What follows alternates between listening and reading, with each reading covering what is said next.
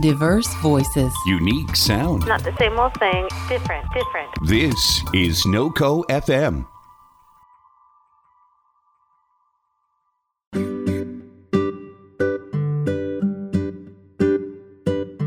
I used to believe that we must choose between science and reason on one hand and spirituality on the other in how we can lead our lives.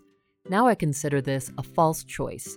We can recover the sense of sacredness, not just in science, but in perhaps every area of life. Larry Dossey, MD, from Reinventing Medicine. A distinguished Texan physician, deeply rooted in the scientific world, Larry Dossey has become an internationally influential advocate of the role of the mind in health and the role of spirituality in healthcare. The author of 9 books and numerous articles, Dr. Dossey is the former executive editor of the peer-reviewed journal Alternative Therapies in Health and Medicine, the most widely subscribed to journal in its field. In 2013, Larry received the prestigious Visionary Award that honors a pioneer whose visionary ideas have shaped integrative healthcare and the medical profession. On this episode of The Spark, I have the incredible opportunity to speak with Dr. Larry Dossey about his new book, The One Mind, how our individual mind is part of a greater consciousness and why it matters. Exciting new look into how we are all interconnected and how we can truly bring healing to ourselves and to our planet. This is The Spark. I'm your host, Stephanie James. Welcome, wonderful physician and New York Times best-selling author, Larry Dossey, to the program. Larry, welcome to The Spark. Thank you so much for being here with me. Well, it's a real pleasure, and I've been looking forward to this for some time. Thank you. You know, Larry, I'm really looking forward to talking with you about your book, The One Mind, how our individual mind is part of a greater consciousness and why it matters. But first, I want to talk about the mind behind the one mind, because I'm interested in not only where you came up with the idea for this book, but where you've come from, what in your life, in your own personal journey brought you to this point. Well, it began many years ago, actually during my first year in medical practice. I should say that the idea of the one mind is just sort of a catch-all phrase for not only the stuff of their conscious mind, such as thoughts, cognitions, and emotions, and so on.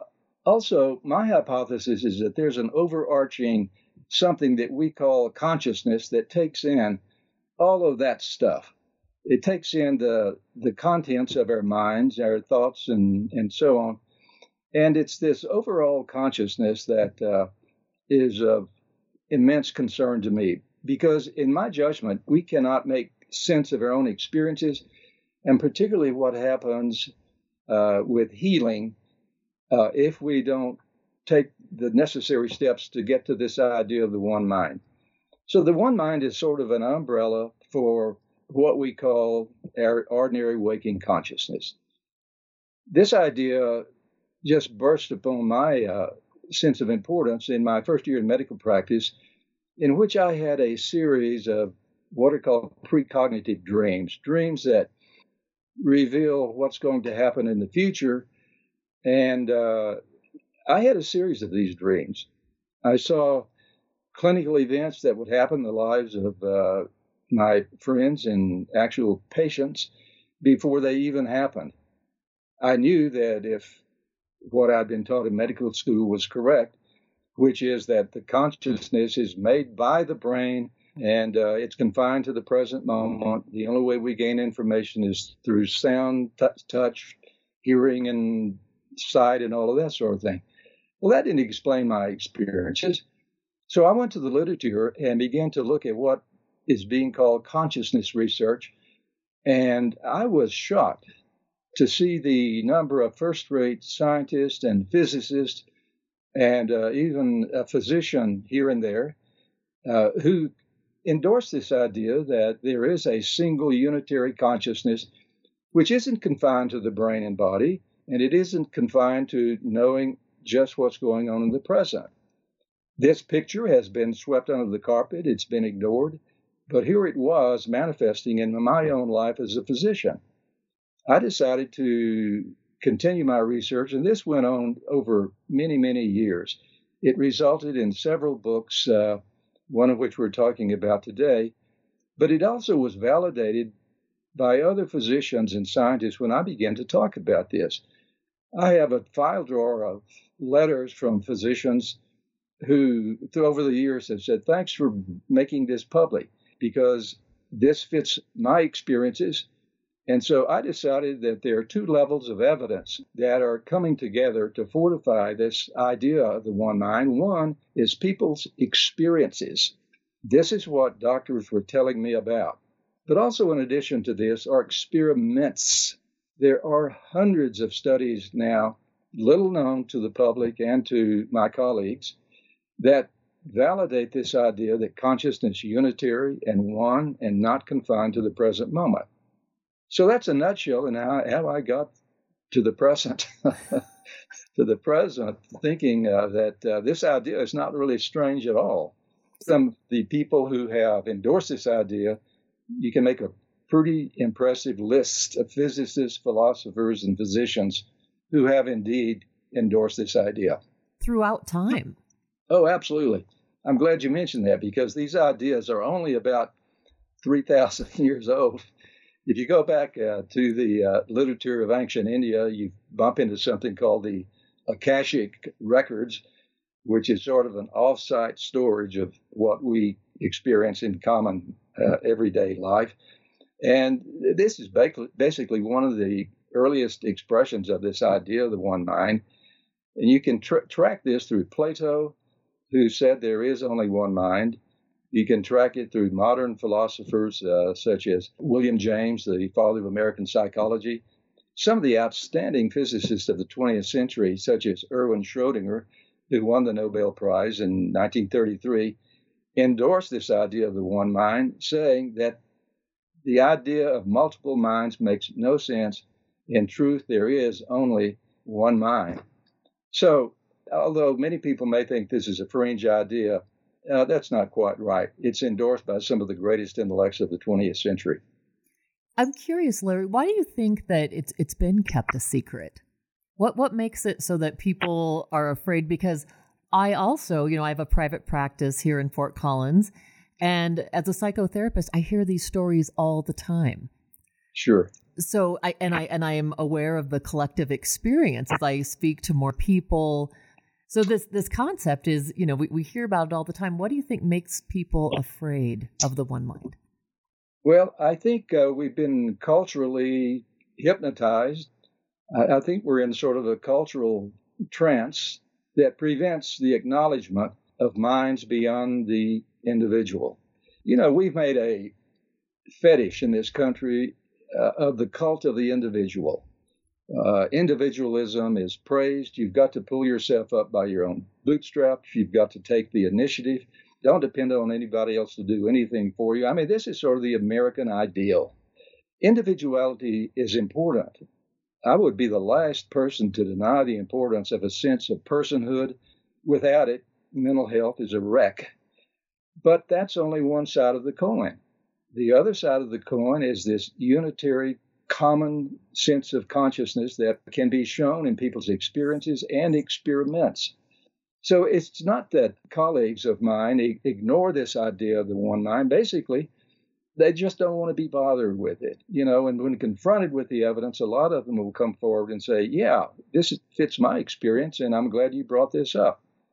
You mentioned the experiences of therapists, psychotherapists with patients. You probably know this, but there's enormous literature of these experiences that are traded between therapists and clients that fit into this idea of non-local knowing. Therapists can gain information that's not rational or conveyed to them by clients. Clients can tap into the consciousness of therapists. They do this not uncommonly. And this is just further evidence that there's a lot going on that we just decided to ignore because it doesn't fit the materialistic attitude that says the brain is the source of everything. And I agree with what you're saying, absolutely. That has been my own personal experience. When I get myself out of the way, and I do now, I mean, I truly feel like my private practice is my spiritual practice. So I just feel like a conduit. I've always said that. You know, the last 12 years I've been in private practice, it's not when a client says, "Oh, thank you so much for helping me." I always have to take a second look at that because I never feel like it's me. When I just open up, I'm the conduit for the healing to happen. And I haven't read that information in a book. When I'm saying something, I'm not thinking in my brain, "Oh, did I learn that in school? What therapeutic technique should I apply right now?" Right? You open up to exactly what you're saying, to that one mind, to that some people call collective consciousness or whatever word that you want to use. Am I hearing that right? Is that the same? You're hearing it totally right. I think that if doctors, particularly, I'm talking about my colleagues now, if they had permission and knew that they were not going to be criticized publicly for coming forward, you would be surprised about the stories they would tell. I think that the culture is changing in its openness toward these ideas. For example, the statistics now say that only about 15 million Americans have had near-death experiences. Most of these near-death experiences involve what we call out-of-the-body experiences of departing from your physical body and witnessing things that are going on during resuscitations and all of this sort of thing. Skeptics and materialists have tried their dead level best to call these hallucinations just imaginings, wild imaginings that happen in a sick brain, but that just won't cut it. You pair these personal experiences with studies now that have shown that we can convey our intentions and our attitudes and our wishes to other biological systems at a distance, such as animals with tumors. We can modify the growth rates of bacteria at a distance in test tubes. You can't explain away these phenomena by saying, this is just the placebo response, because as far as we know, bacteria just don't think positively. Something else is going on. And it's not that there are just one or two of these studies or experiences. Now, there are hundreds of them. And they've been done by some of the smartest researchers I've ever bumped into in my life. So we're I think, at a break point in how we understand our own consciousness. If I could just say what I think is the most important aspect of this whole conversation, it is the implication that if our consciousness is not confined to our brain and body, this opens up all sorts of possibilities about the survival of bodily death, the perpetuation of consciousness in space and time. And as a physician, I just think this is incredibly important. I happen to believe that the fear of bodily death and total annihilation has caused more pain and suffering in the history of the human race than all of the physical diseases combined. So I think the implications of these studies pointing toward one mind are just far more than cute little laboratory aberrations. This has enormous implications for the tranquility and the happiness that people experience in their lives. I can't imagine any greater contribution from any area of medicine, bar none. Well, let's talk a little bit about that, Larry, because you had some incredible examples in your book. And if you could share some of those with us. I had my own experience with this when my daughter was 4 years old and told me directly when, I had gotten news that my aunt was terminally ill and going to die and I was upset. My 4-year-old daughter comforted me by literally very articulately saying, Mom, we never die. She said, when I was up in the sky before I came here, I was a light in the sky. And then she said, you remember your other mother, Dorothy? And that was my grandmother who died when I was 13. And she said, well, she was in the sky with me, and God took some of her light and put it in me, and then I got to come down and be your daughter. Well, so the interesting thing is she never knew my grandmother. She only knew my grandfather's current wife, Grandma Seal. And so for me, and so that's been 26 years ago. And that was that point for me, Larry, when I was like, oh my gosh, I don't have to worry about death anymore. I really was able to say exactly what you're saying. Like, there's no way she could have known any of that. Right. We didn't talk about God. We didn't go to church. Those things weren't in her vocabulary. It was very interesting how she phrased it. Your other mother, Dorothy. So, that was it. This is a classic example. I have many stories from people who have written me about these revelations that come from kids, usually, from the average of 5 years or younger. Usually after the age of 6 or so, they get this sort of socialized out of them, and they stop talking about this sort of thing.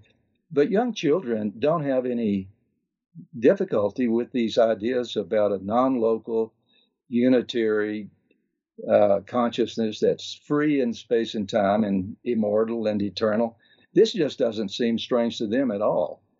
And so some of our best literature comes from pediatricians who stumble into these stories.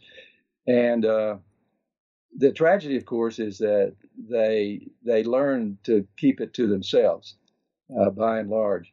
But you're right. These stories are quite common in kids who just haven't had it hypnotized out of them, as most of them do. Well, one of the great stories is an academic who was teaching a course in consciousness and the philosophy of consciousness at a medical school. He wrote me, and he was in bed one morning preparing for an early morning class, and he was obsessed, as he said. Obsessed was his word. He says he was obsessed with the psychology of Carl Jung, the great philosopher and psychologist, and he hadn't decided whether to go over to Jung's views or not. But at this point, his 5-year-old son came in and sat down on his bed, and his son launched into a 20-minute discussion of the most sophisticated philosophy that this academic had ever heard. He said that chills came over him. He didn't know what to say. He said his son used sophisticated academic language that was publishable. He spoke in a clear voice without any hesitation whatsoever. And the academic was absolutely blown away. Then the school bus came, the horn honked, and his son got up and went to school. The son later had no recollection of any of this, and it helped change the life of this academic. This is a sort of dynamite we're sitting on. It's wisdom that humans possess when they come into this life. And the struggle for most of us for the rest of our life after forgetting this wisdom is how the heck we can regain it. That's what a good deal of this book, The One Mind, deals with. How can we regain what we've forgotten? How can we break the cultural hypnosis and get back on track to the true nature and meaning of our own consciousness? A lot of people don't have any trouble with this idea. It reverberates in their own experiences. Many people say that when I meditate, that's where I go. Absolutely. This becomes real to me. When people have out-of-body experiences, like when surgery goes wrong, when they lose consciousness and they escape their body and view things at a distance, usually above their bodies, they have this feeling of absolute limitlessness. They feel at one with everything. When they come back, this is what they described. It was one of the most wonderful things I've ever experienced. And it's this sense of unity and oneness with everything that is the most meaningful experience in their life. So I hope that gives you some of the landscape of what the One Mind looks like. Yes, and what do you think, Larry, is the importance of sharing this message in our world right now? Well, I think our future may depend on it. If you look at the conflicts in the earth, around the earth now, what you see are epidemics and spasms of hyper individuality. We have people up against other nations, other creeds, other religions. Our political parties are at each other's throats. We have these divisions where people just can't come together and concentrate on specific problems. You would have to be, I think, mentally deranged not to see that we are in huge trouble with respect to population, pollution of air and water. We're destroying our climate. And I believe that only by a sense of commonality, a sense of your problems are my problems and vice versa, are we going to be able to summon the wisdom and the courage to meet these huge problems and challenges that we face. I think it's no exaggeration to say that our future as a species depends upon our ability and capacity to come together in unity and a common purpose to solve these problems before we reach some sort of a tipping point. I mean, this is not just my opinion. I mean, people are saying this in every government. Unfortunately, our government has not been noted for its courage and its wisdom lately with respect to any of these problems. We're in a state of denial pretty much. But I think that this is where the solution lies. It's in our ability to honor our commonality, not just with one another as human beings, but with all of sentient life. We need to experience this oneness and unity. So I think that although people can take this idea of the one mind and try to limit it to just a philosophical interpretation, it is highly practical. I think our future actually depends upon this. You know, Alice Walker, the great novelist, I think put it pretty succinctly. She said, anything we love can be saved. And for me, that pretty much stands as a challenge about where we must go if we intend to survive as a species in any meaningful way on this globe.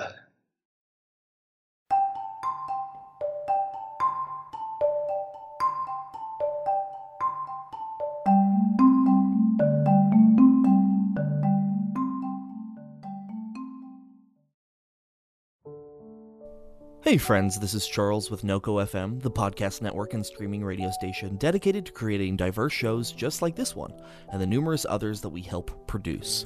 We hope you'll consider becoming a supporter on Patreon, which helps us pay our hosts, produce more shows, and allows us to give back to nonprofits in northern Colorado.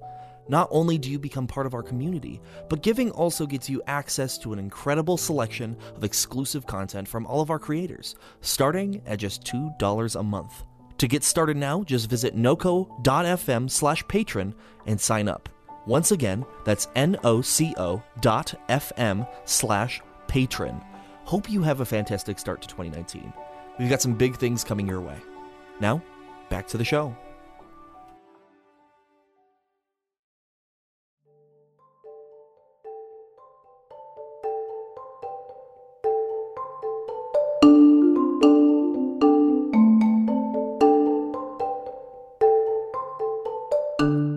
Wrote about the revision of the Golden Rule. How can we revise the Golden Rule to make it make sense? The Golden Rule is expressed in different ways in all of the world's great religious traditions. It just is not confined to the Christian perspective. And we usually express the Golden Rule as do unto others as you would have them do unto you, which is a very selfish, individualistic, person-oriented sort of attitude. I think based on what we know now on the unitary concepts of consciousness, that we can upgrade the Golden Rule to something sort of like this. Be kind to others because in some sense, they are you. I mean, this shifts the existential premises. You're not doing this just to get ahead individually. When you get ahead, everybody else benefits also. And to me, this puts fire in the belly of this whole idea of being kind and loving toward other people. you're not doing this just for you, getting something in return.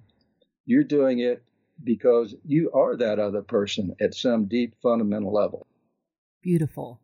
I love that. And I think that's true. I do that work with my couples when I say it's the golden rule, in that sense, it's not do unto others as they would have done unto you. It's do unto others as they would have done unto themselves. But I Yes. love it that you take it one step further, and it's like do unto others because we are all each other. We're all a part of this. It's like we're all cells on this universal human body. Well, I couldn't agree more. One of the great philosophers in the 1900s, in the 19th century, Schopenhauer, said that this is the explanation for why people behave selflessly toward others, even to the extent of putting their lives in danger to save someone else. This was a real challenge to philosophers of his day because Darwin had come along and said, it's just anti-human common sense to risk your life for somebody who isn't related to you.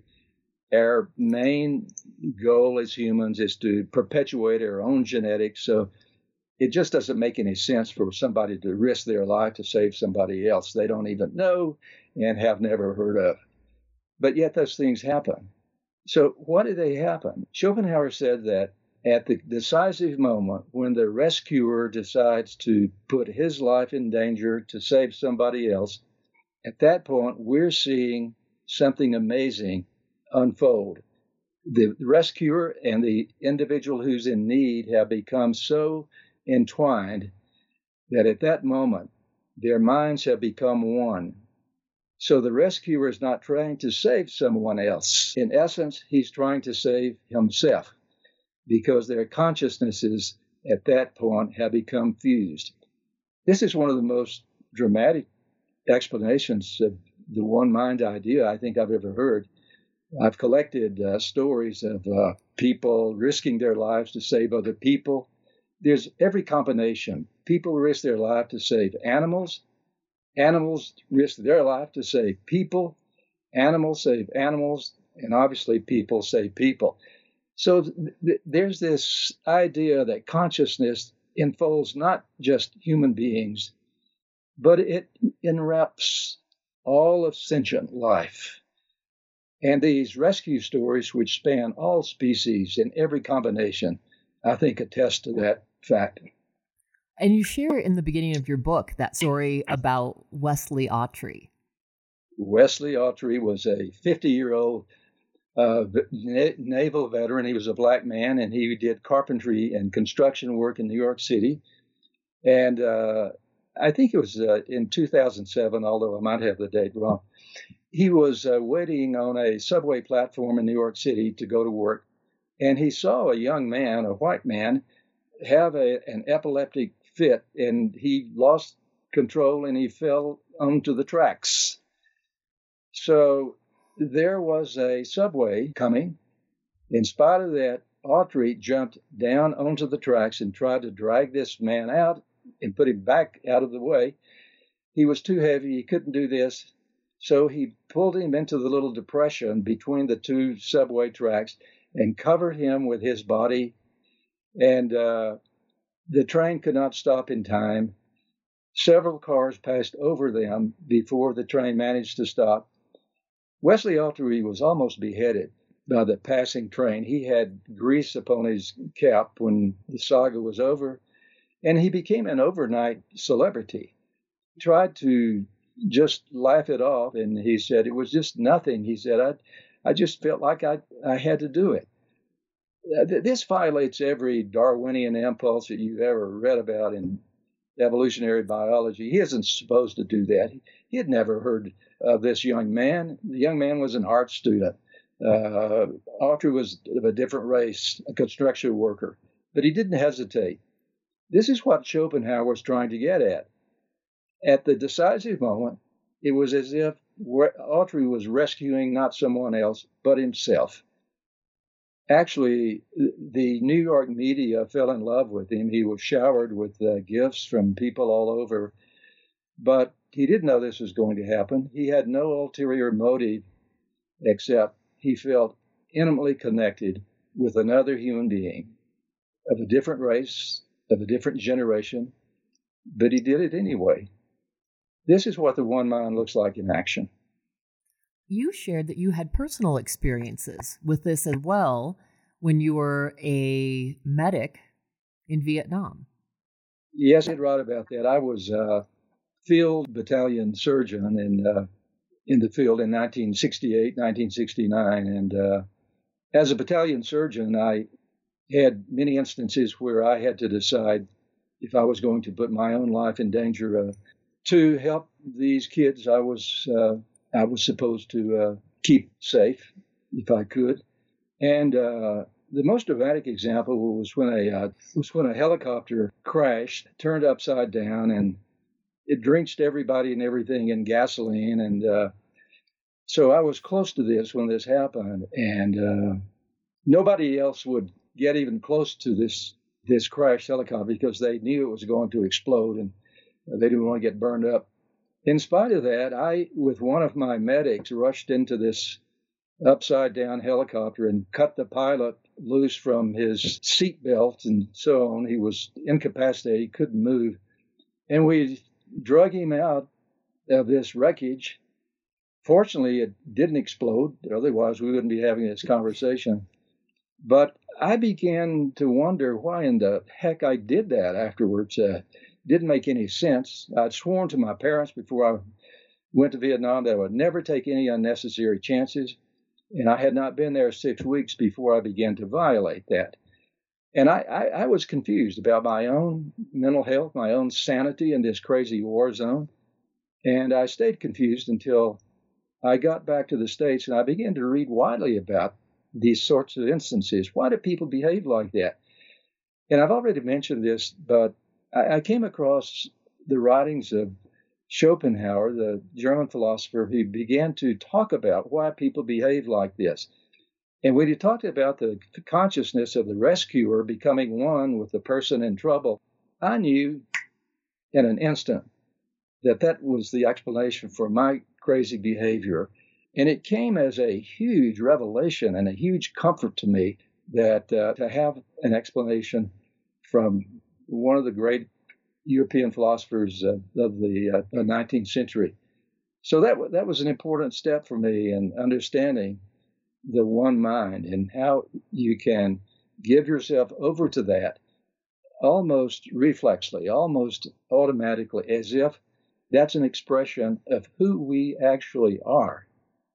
So that there was no consciousness. You didn't think. It was just you were just moved to act. Exactly. I mean, in situations like that, there's not time to weigh the options and, make a calculated logical chain about what might happen if I do this or don't do this. In situations like that, it's like something is doing you. You're not doing it. I think that that's a crucial thing here. We don't weigh logically these sorts of instances. We simply act. And these examples are a dime a dozen. I mean, most of them don't get reported, but they happen quite commonly. I don't think we understand as clearly as we should what is going on in these sorts of instances. I mean, we give people medals for that sort of thing. We talk about courage and valor and all of this sort of thing, but those are just dress-up words that we apply later and to try to understand these and reward people in certain ways. But during the actual moment, there isn't any reasoning. And there isn't any reasoning is that is an opportunity for this inner aspect of who we are, this unitary intelligence, to manifest itself in ways that involve saving another person's life. It's like our true essence, which is bigger than, it's like there's no birth or there's no death of it, that's what becomes activated in those moments. That's the way I see it. I want to ask you about the part that you just spoke about a little bit ago, the animals, and how do animals fit into the one mind? Because being a scuba diver myself, I've experienced part of what you spoke about in the book, where, I'll be swimming with a school of fish and they all move as one body. They never touch each other. They never touch me. And it literally, for me, I've always said scuba diving is truly, for me, heaven on earth, because it's that experience of total union with everything around you, and you watch everything moving in this beautiful, connected one. So if you can speak to that a little bit. Well, I thought that if this one mind thing involves human beings, which I am convinced it does, then there should be analogs in so-called lower animals that express the same sort of thing. So I went to the literature of ethology and to try to find analogous expressions in animal behavior that justify this idea of the one mind. They're all over the place. If you brought up one beautiful example, schools of fish. There are a lot of videos that can be downloaded showing what's called a flash reaction, where a school of fish, a predator approaches a school of fish, and all at once they do this. They just explode. They go in every direction, and the idea is that confuses the predator. The predator doesn't know which one to attack. Ethologists have tried to measure the reaction times between fish on the perimeter of these schools, and to try to explain this simultaneous behavior in terms of just vision or any other form of communication just doesn't hack it. There's no way to explain this. If you look at herds of caribou, herds of gazelles in East Africa, they move in much the same way. If you look at flocks of birds, so-called murmurations, where they do these enormous aerial ballets in unison, you cannot explain this simultaneous behavior without bringing in some sort of unitary consciousness. Now, there are a lot of ethologists who just will not go there. They don't want any kind of simultaneous knowledge getting into their science. But there are many ethologists who have sat and watched herds of animals for hours. They have taken cameras and done simultaneous measurements on both sides of the schools of fish. And they're very eager to say, we don't understand this, but they're behaving as if there's a single intelligence wrapping up the whole group. The person who has carried this farthest has been Rupert Sheldrake, the British biologist who wrote a book that had one of the great titles, Dogs Who Know When Their Owners Are Coming Home. And he was fascinated by the fact that dogs, when the owner is leaving work from downtown, the dog in the suburb will go to the door and just wait until the owner gets home. They've tried to fake the dogs out, with the owner coming home at odd times, walking home, coming home in a taxi. Every trick that they try to use does not fool the dog. The dog the dog knows. So there's no way to explain this conventionally with sound, hearing, and habits and training and all of that. So I think this idea of the one mind is something that isn't confined just to people. I think it permeates evolutionary biology, probably from top to bottom. And when you mentioned Rupert Sheldrake's experiences with the dogs too, also you had some wonderful examples of animals that, are lost or that find their owner when they're clear across the country. Yeah, this is not supposed to be possible either.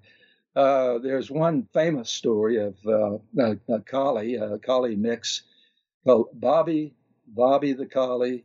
Long story short, Bobby got lost in Ohio or Indiana, and the owners couldn't find Bobby and went on to their new home, and I believe it was around in Oregon, and forgot about Bobby as sort of a lost cause. Well, several months later, Bobby shows up in the new home in Oregon. Bobby was not homing. This was a new home. Bobby had never been there, but somehow this dog, with identifying a dog collar and identifying marks and scars, It couldn't have been a look-alike animal. This dog showed up having run up the stairs and jumped in bed with the previous owner. I mean, that's a dramatic story. Bobby became quite famous, was feted by local newspapers, and the story is quite well known. So if viewers want to do Bobby the Collie, I mean, there's a lot of information about that. And I think this is a stunning example that, once again, one mind and individual consciousness can't explain. One mind can, but individual consciousness cannot explain these behaviors that permeate all species, humans on top, and God knows what's on bottom. Well, let me ask you this. The other concept, and there's so many different areas, but I know we only have about 10 minutes left. So the information on twins and telesomatic events was fascinating.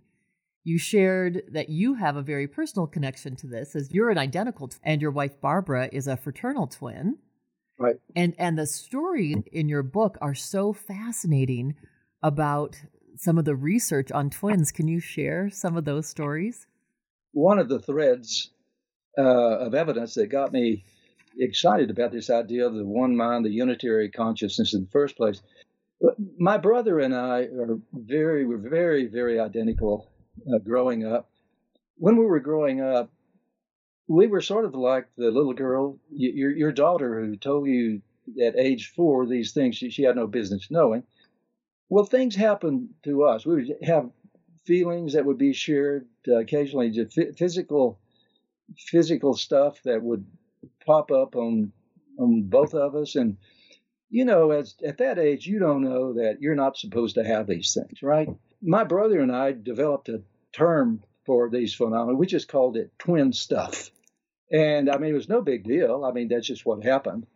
And later, when I began to investigate literature in this area, I was surprised that people had actually investigated these long-distance correlated feelings and even physical symptoms between identical twins. It doesn't happen with all twins. We know that research shows now about 20 to 30% of identicals experience these things.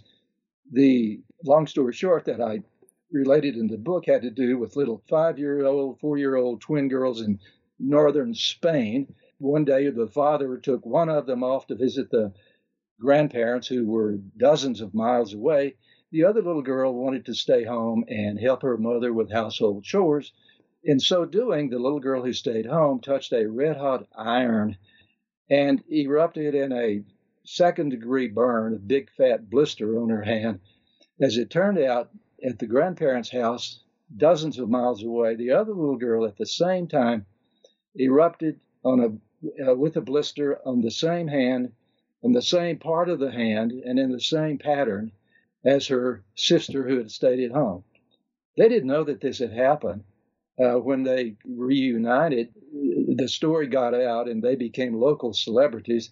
This story was investigated by a team of psychologists at the University of Madrid, and it got big play. I mean, it was thoroughly investigated. Photographs were made. They interviewed the doctor who looked at the little girl at a distance who had had this spontaneous eruption of this second-degree burn. These are called telesomatic events between these twins. There's a book called Twin Telepathy if people want to have their minds blown by these sorts of documented events. But as a twin, this really got my attention because I could verify that these sorts of things really happen in real life situations. My wife is a fraternal twin. She and her twin brother at a distance have experienced these sorts of things, which are absolutely spectacular. I don't know how you explain these away, and these throwaway terms that people use like, oh, it's just a funny coincidence. These things happen on their own. Don't get too excited about them. I think we should get excited about them because I think they're an avenue into understanding how our consciousness operates. Well, and even with twins, you say in the book that were separated at birth, identical things happening to them during their life, whether it was injuries or marrying the same named wives and naming their kids the same names? Well, it looks like that there is a link, right, that I think operates through unitary consciousness that makes all of these things understandable. You know, geneticists have tried to explain these distant happenings in twins who are separated at birth, who have never seen each other outside the nursery, as just a funny expression of genetics. We don't really understand how genes do this, but we're into genes and biology, so don't bring in this fuzzy consciousness stuff. I don't know how you get these events out of genes. Genes code for proteins. I don't know. To me, it's just wildly speculative to say that these are genetic expressions. I think we need to open our minds and go with consciousness. It's the only thing I think that has any experimental hope of shedding light on these distant, non-local happenings. Well, and what I love that you're speaking of is what's been happening in our world is this where, you know, it's spirituality, it's psychology, and it's science all coming together. And when you were talking in the book about quantum entanglement, can you speak to that too? Because that's also some of the science that helps explain this. Well, quantum entanglement came out of certain observations at the subatomic level. And just to be very brief, if two subatomic particles are united initially and then they're spread apart, even to opposite ends of the universe, we know that when certain qualities of one change, instantly the other distant particle changes to the same degree. It's as if they, although are separate, they still are united as one particle. This is the way humans behave. I'm not saying that humans do what they do in these non-local ways because their subatomic particles are doing that. I'm not saying that at all. But it is a very helpful metaphor. We know that these distant, non-local correlated happenings do occur in the subatomic physical world. And so this offers us a model that may help us understand how these things happen among human beings. Human beings are more than their subatomic particles, so I don't want to take this comparison too far, but at least it helps us feel more comfortable knowing that we behave in these distant, integrated ways, and that there is a model that we can point to at the subatomic level where this sort of thing also happens to occur. So it's no longer woo-woo, it's science. Yeah, it freaks some people out. I collect comments from skeptics who just won't go there. Well, my favorite is a skeptic who said, this is the sort of thing I wouldn't believe even if it really happened. So that is the level of doggedness that a lot of people have about bringing consciousness into the equations. And I just think that that's not going to survive. I think it's short-sighted, and I think it commits the ultimate crime in science of just flat-out denying evidence. And right now, as you said earlier, you know, our world needs this understanding more than ever. It needs to understand the one mind embracing this concept. And, you know, I think in today's world, we can really start to feel helpless, and individuals can feel like, you know, they can't make a difference. But I guess I've always believed through my own practice too, you know, as we heal ourselves, then we can help contribute to the greater healing of the whole.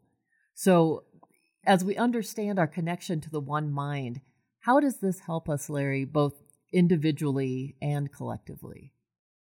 Well, I think individually it contributes to our general sense of well-being. I think people who buy into this idea of the one mind tend to be healthier, they're more creative, and they're smarter, they're wiser.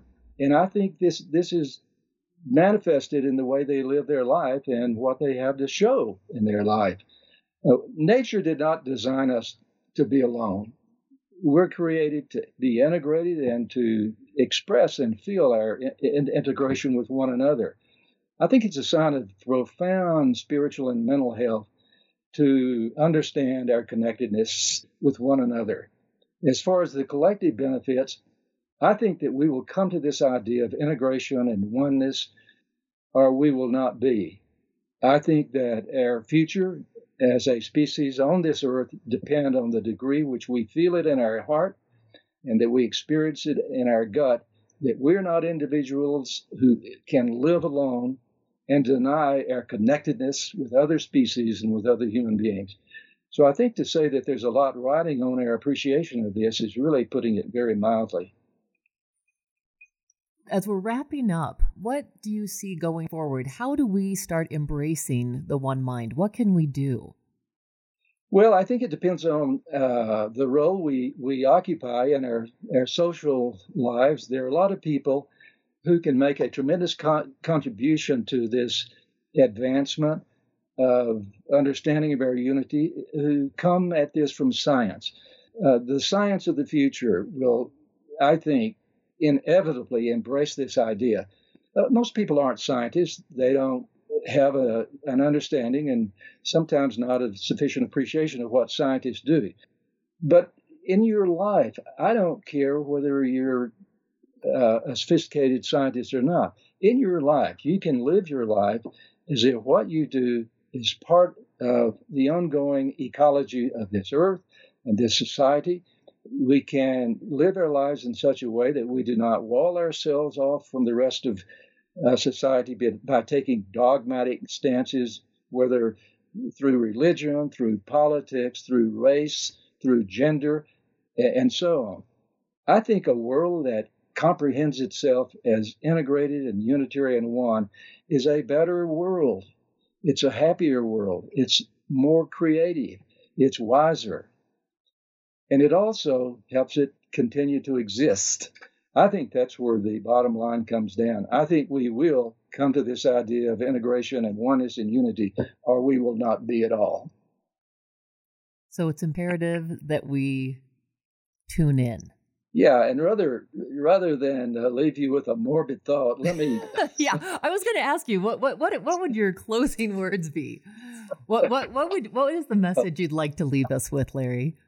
Well, I keep going back to poets who a long time ago had a full understanding of this, and one of my favorite is the Islamic poet Hafiz, who wrote these lines in the 14th century, and I'll read them to you.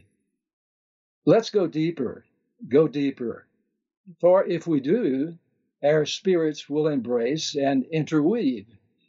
Our union will be so glorious that even God will not be able to tell us apart.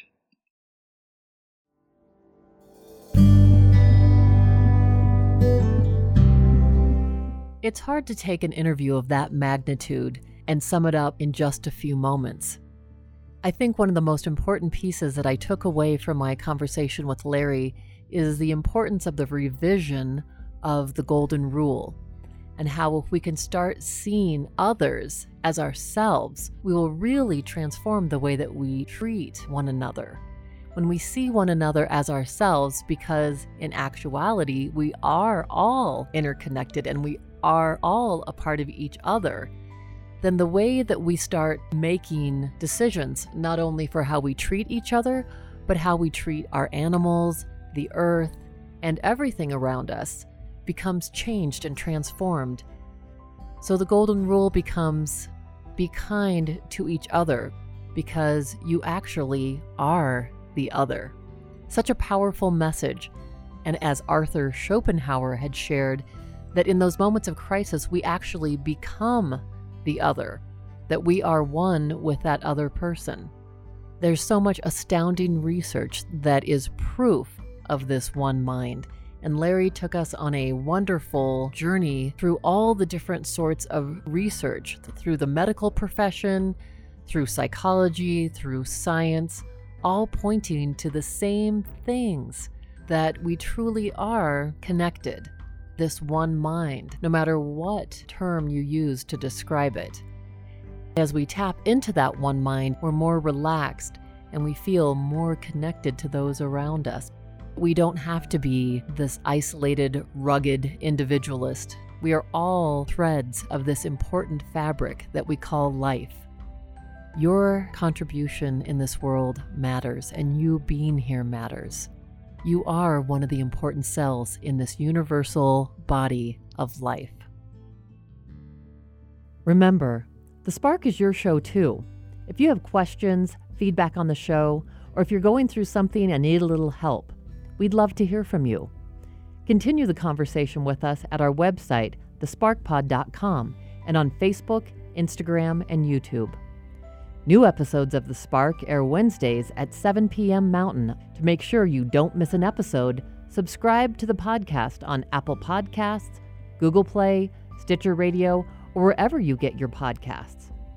The show is not a substitute for professional care by a doctor or other qualified medical professional and should not be considered medical advice. If you're having a mental or physical health crisis, please seek treatment immediately. The Spark is produced by NOCO Media Limited, which is solely responsible for its content. Thanks again for listening. This has been The Spark, igniting your best life. I'm Stephanie James.